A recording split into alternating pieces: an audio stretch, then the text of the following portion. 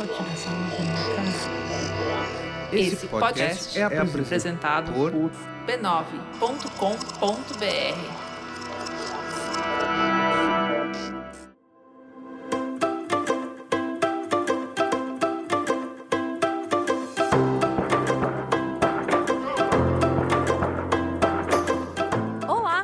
Bem-vindos ao Ponto de Virada, o podcast pra gente bater um papo sincerão sobre carreira. Eu sou Beatriz Fiorotto e quero te levar comigo para encarar os principais desafios dessa jornada profissional.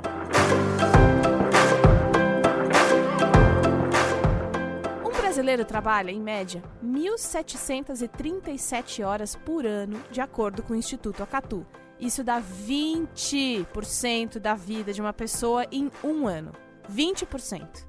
Por isso, a gente precisa curtir minimamente o que faz, né?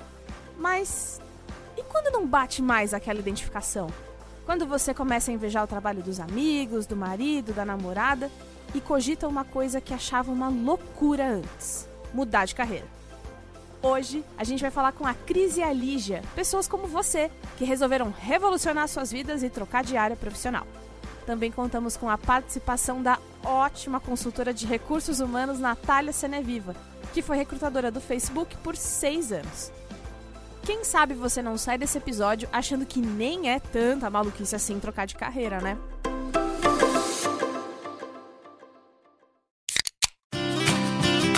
Estudar, trabalhar, cumprir um monte de tarefas do dia não é nada simples, né?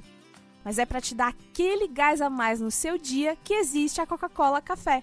É aquele ânimo que não pode faltar na hora que você precisa de concentração e foco para encarar qualquer desafio que aparecer. Agora você já sabe. Vai no Gás e experimente Coca-Cola Café, o gás extra do seu dia. Coca-Cola. Sinta o sabor.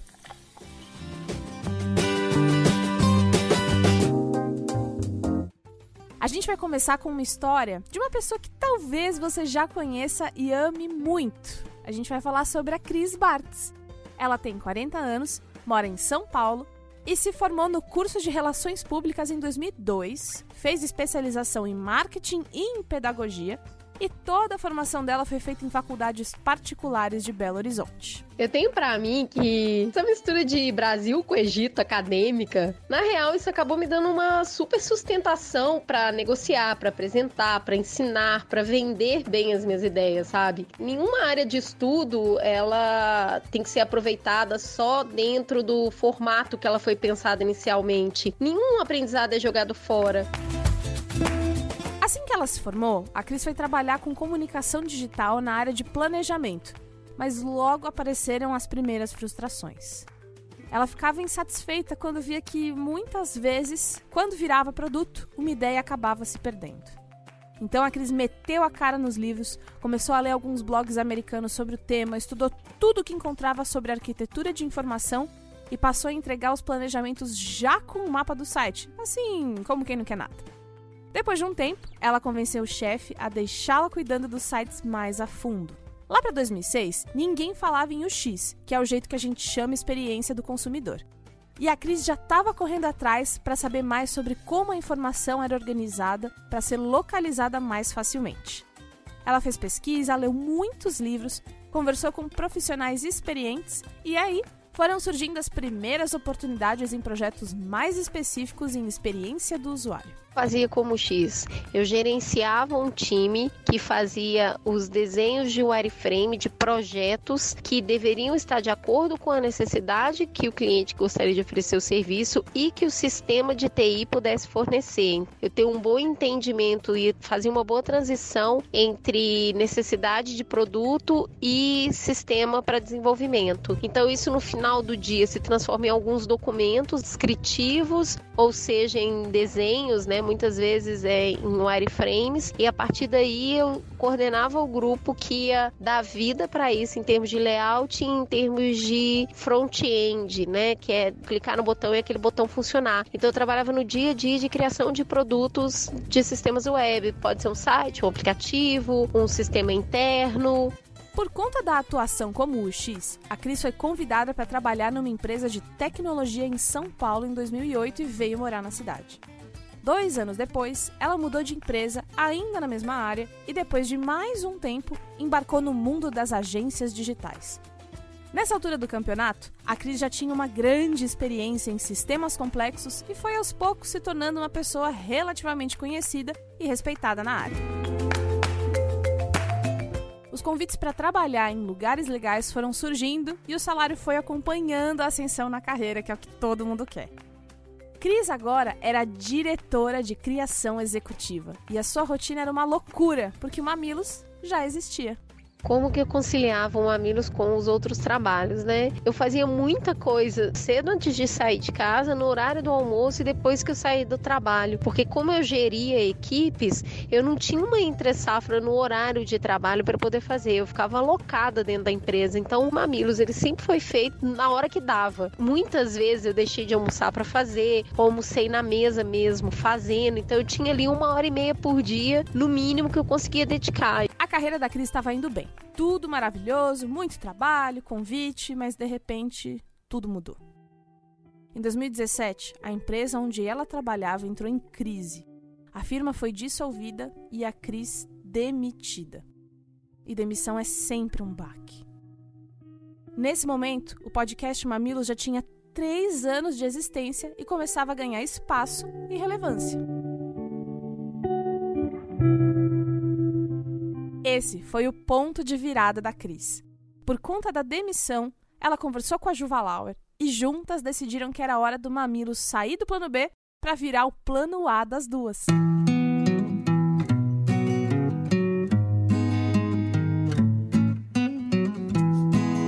Foi a demissão, porque o emprego é um lugar onde você tem a renda segura, você já é reconhecida, você faz isso bem. Aí quando aconteceu a demissão, que é meio que a vaquinha foi pro brejo, eu falei, cara, ou eu faço isso agora ou eu não vou fazer, porque aí eu ia acabar entrando em outro lugar aí que eu não ia fazer mesmo. Então eu aproveitei essa vaquinha que foi pro brejo para dar oportunidade para um negócio que eu já queria fazer. Então o ponto de virada foi esse, foi acontecer um episódio que tirou da frente o medinho que, ai, mas eu vou sair. Pô, já tava sem, então agora corre atrás do que você quer.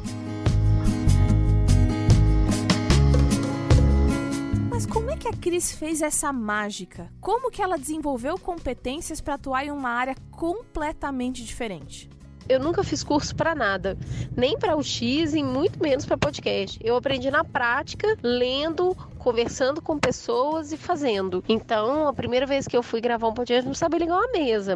Vem aqui, me ajuda, me ensina como é que faz pauta. Eu não sei como é que faz pauta. Vamos abrir aqui, vamos começar a fazer assim. O meu jeito de aprender é muito mais vivenciando o processo e aperfeiçoando e fazendo na prática do que buscar muito curso, muita coisa nesse sentido. Eu acho que os cursos que eu fiz de graduação, de pós e tudo mais, me ajudaram muito mais na convivência com as pessoas do que necessariamente em termos técnicos, sabe? A Natália, nossa especialista, falou exatamente sobre a potência que existe quando a gente consegue olhar para a nossa experiência de uma forma mais ampla, mais criativa. Quando a gente pensa que acabou uma oportunidade, o mercado se fechou, não consigo fazer isso, o que dá para eu fazer com o que eu tenho? Não é só eu sair correndo atrás de me profissionalizar ou de me especializar em outros conhecimentos, né? Porque a gente às vezes acha que então eu preciso estudar. Mas calma, estudar vai te dar o quê? Não é só essa porta. Tem o que a sua experiência, a bagagem de coisas, as suas habilidades construíram. E elas são plásticas, aonde que elas conseguem se adaptar, né? O que dá para você construir de diferente do que você já fez com o que você sabe fazer. Então, acho que talvez aqui um convite para todo mundo olhar para si mesmo desde esse lugar também, né? O que dá para eu fazer de diferente, seja de um modelo mais prático ou até de um modelo de desenvolvimento com o que eu tenho na minha bagagem. O que tá ali dentro de mim, né? O que eu carrego comigo de experiências profissionais, o que eu carrego comigo de visão de mundo, de forma de atuar, que vai me ajudar a transformar ambientes ou, inclusive, mudar de ambientes de acordo com essa visão, né? Ah, esqueci, tem mais um detalhezinho na história da Cris. Assim que ela fez essa transição, ela se descobriu grávida. Grávida no momento em que ela mais precisava de energia para empreender. Será que era a hora certa? Essa é uma pergunta que a gente sempre faz quando cogita mudar de carreira. Será que agora é a hora? A gente perguntou para a Natália. Existe isso de hora certa para recalcular a rota? Consigo contar 2 casos bem rápidos, assim. Uma pessoa que eu conheço aos seus 60 anos, está agora, passou os últimos, talvez, 25 anos trabalhando em empresas e resolveu sair agora. E essa pessoa agora está construindo algo novo, do zero, algo que ela nunca fez. E quando eu converso com essa pessoa e eu escuto a satisfação dela de dizer, eu consegui me libertar de um monte de coisa que era esperado de mim, ou das coisas que eu mesma esperava de mim nesse momento da minha vida, para dizer, hoje o mais importante para mim é construir esta outra coisa que não tem nada a ver e que não vai me levar ao sucesso, à promoção, até a parte econômica, mas vai me levar ao tipo, eu estou produzindo o que eu gostaria de ver no mundo, assim, né? Então, acho que esse é um caso de, tipo, é uma pessoa de 60 anos fazendo essa mudança. Se eu não conhecesse esse caso, talvez hoje eu diria pra você, não, depende, porque as pessoas mais jovens têm mais facilidades, mas elas têm os mesmos recursos, né? Então, talvez você maior na sua vida, você tenha construído talvez algum patrimônio ou é construído até uma visão de mundo que te permita ser muito mais pragmático com as suas decisões. No começo da carreira, por outro lado, a gente tem aquela coisa maravilhosa que talvez com menos responsabilidades, né? E com menos experiência, você se sinta mais flexível, mais energia, mais flexível para mudar e tentar coisas novas, né? Então, acho que tem aí uma diferença grande. Não precisa nem acontecer nesses 2 extremos. Eu acho que eu tô no meio desses 2 caminhos. Eu nem tô no final da minha carreira e nem no começo dela. E é difícil, igual seria em qualquer outro momento da vida, assim, então... E pra Cris deu super certo. As propostas não pararam de chegar e ela trabalhou até o fim da gravidez com muito gás. Eu gosto de contar pra mim mesma que as minhas áreas de atuação nem são tão diferentes assim. Só muda o meio. Eu continuo fazendo X, mas dessa vez eu faço um conteúdo centrado no usuário. Eu sigo me colocando no lugar das pessoas, imaginando o tipo de conexão transformadora que o conteúdo pode proporcionar em cima disso. Ó, todo mundo sabe, eu amo o que eu faço. Tem sido uma experiência incrível. É um aprendizado por dia no mínimo.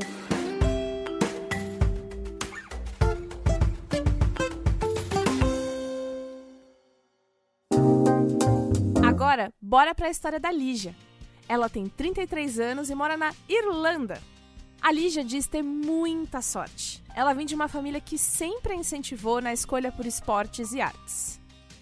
Ela se formou em 2008 no curso de licenciatura e bacharelado em Educação Física pela Unisa, que é a Universidade de Santo Amaro e fica em São Paulo. Ela cursou essa faculdade particular e teve as mensalidades custeadas pela mãe. Então, o dinheiro que ganhava nos estágios ficava todinho para ela. A Lígia teve todo o apoio necessário para se formar em Educação Física e iniciar a carreira como professora de dança de salão. Meu grande amor sempre foi a dança, né? Então, na minha cabeça, o jeito de eu ter ela na minha vida era transformando essa grande paixão em profissão. Comecei como aluna, depois assistente, virei professora em 2010. E aí, com o meu sócio, muitos anos depois, a gente abriu uma escola de dança. O sócio da Lígia era também seu marido. Ele tinha sido professor dela de dança, eles se apaixonaram, casaram e abriram uma escola de dança lá no início de 2015. À primeira vista, parece a vida dos sonhos de muita gente, né? Trabalhar com o que nos apaixona e ser dono do próprio negócio. E isso tudo a Lígia conquistou com 29 anos. Mas... muito rapidamente, ela percebeu que não era feliz. Pouco a pouco, a Lígia foi se tornando uma professora amarga, uma profissional sem paciência, pavio curto. Tudo isso porque ela não estava satisfeita. Ela não se sentia realizada. Eu não gostava mais de dançar. Eu passei a odiar da aula, odiar a falta de rotina, odiar aquelas horas intensas de trabalho. Era muito ódio junto. E claramente aquela vida não era pra mim, sabe? Pensa num plot twist capado. Porque assim, falou em mudança de carreira, já vem na cabeça que estamos falando de gente querendo mais liberdade, mais autonomia, horários flexíveis e trabalhar com propósito, né? Mas parece que não tem muito paraíso quando a gente fala de trabalho. A gente vem com o discurso de que se você gostar e for apaixonado pelo seu trabalho, você nunca mais vai trabalhar nenhum dia. E assim, eu não conheço ninguém que viva isso. Algumas pessoas podem me escutar e dizer, não, eu sim vivo isso. Tá, por quanto tempo na sua vida? Sobre que realidade? O 0,0001% ao que você pertence, né? A gente tem que se esforçar E aí o esforço não é de ser merecedores, mas é porque construir coisas é difícil mesmo. Vocês, imagino, passam por isso aqui todos os dias. Tem um dia que você vai pra casa extremamente feliz com o que você fez e vários outros que você vai pra sua casa moída, frustrada, que não deu certo, que não foi bom, mas a gente trabalha pelo objetivo do que a gente quer construir lá na frente, né? E menos pelo dia a dia. Então, acho que essa visão do eu quero nunca mais trabalhar um dia da minha vida, ela é muito marcada como se todos os dias você fosse viver esse conjunto de emoções extremamente inspiradoras e construtivas. Eu acho que é um desserviço para as pessoas, porque quem consegue atingir esse ideal? Depois do sonho conquistado, a Lígia descobriu que aquele não era o seu caminho. Essa ficha caiu para ela por volta de maio de 2016. E aí, o casamento acabou 3 meses depois, em agosto do mesmo ano. Mas a sociedade só foi acabar em março de 2017.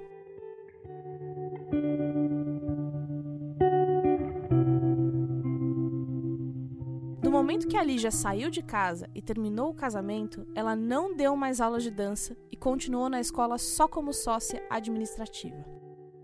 O ponto de virada da Lígia aconteceu quando ela vendeu sua parte na escola de dança para o ex-marido. Ela abriu mão dos alunos, saiu do mundo da dança e começou a procurar um emprego onde pudesse ter uma rotina clássica de trabalho, de segunda a sexta, das 8 às 17 horas.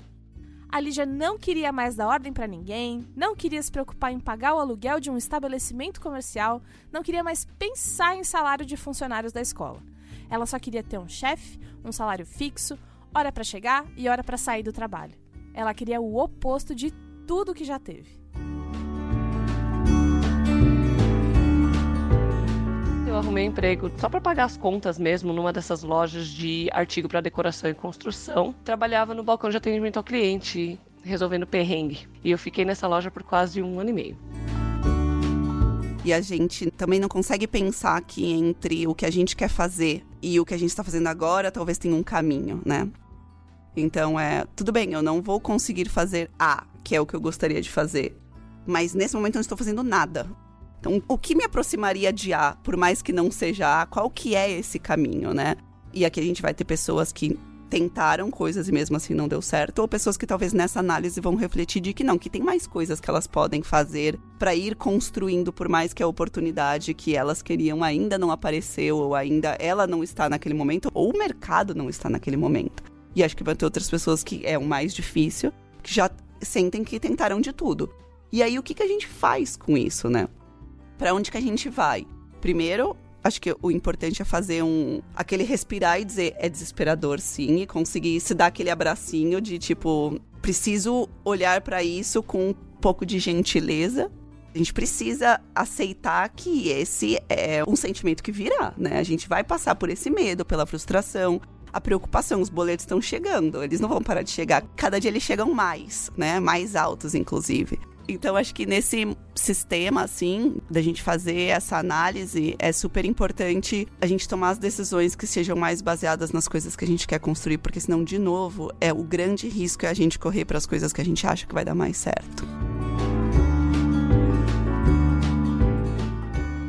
Nesse meio tempo, a Lígia começou a procurar um emprego na área de análise de dados. Ela já tinha trabalhado temporariamente no Google em 2011, num freela que durou 2 meses, em uma área parecida com a área de dados e tinha gostado bastante. A vaga dos sonhos surgiu e a Lígia se candidatou. A vaga pedia familiaridade com Excel, eu tinha. Que a pessoa fosse detalhista e atenciosa, eu era. Que fosse alguém pronto para lidar com trabalho repetitivo, que era bem o que eu estava procurando mesmo, que fosse uma pessoa boa para trabalhar em equipe. E isso, na educação física, eu estava mais do que acostumada, né? Ou seja, o cargo não exigia nada assim muito específico, nenhuma qualificação, nenhuma experiência, nenhum estudo profundo. Mas também eu tinha vantagem de que eu falo 3 idiomas, né? E isso foi muito útil, porque a empresa é uma multinacional que trabalha com dados de venda de mercados do mundo todo. A Lígia está há 1 ano no novo emprego e desde o primeiro mês ela já sabia que era essa a rotina que funcionaria para a vida dela. Por exemplo, eu recebo informação de venda de um batom da marca X e coleção Y, sei lá. E aí eu preciso categorizar ele no meu sistema. Então ele vai entrar na categoria de batons líquidos, com atributos de ser roxo, com glitter, com acabamento mate, E aí, com essa base de dados, as informações de venda do batom vão ser mensuradas e a equipe de relatório vai conseguir analisar e dar um panorama de como o mercado está se comportando. E esses dados gerados vão ser preciosos para quem fabrica batom. Eles vão saber com exatidão aonde eles têm que investir o dinheiro deles ou não investir. Lígia começou na área de processamento de dados em julho de 2018 e tem certeza absoluta que é isso que quer para sua vida. Ela tá numa animação só com o pique todo para estudar análise de dados no ano que vem. Ela, inclusive, já tá de olho numa pós-graduação nessa área. Legal, né? E essa é a minha história. É a história de uma dançarina que se encontrou no mundo da análise de dados. De final de semana, tudo que eu quero é me acabar de dançar forró. Mas, segunda a sexta, eu quero ficar no meu canto com os meus relatórios. Então, amigos, no final do dia, será que dá para ser feliz mesmo com os riscos e inseguranças que essa escolha de mudar de carreira inevitavelmente traz? Dá super. Dá para ser mais feliz enquanto você tá batendo a cabeça mudando de carreira.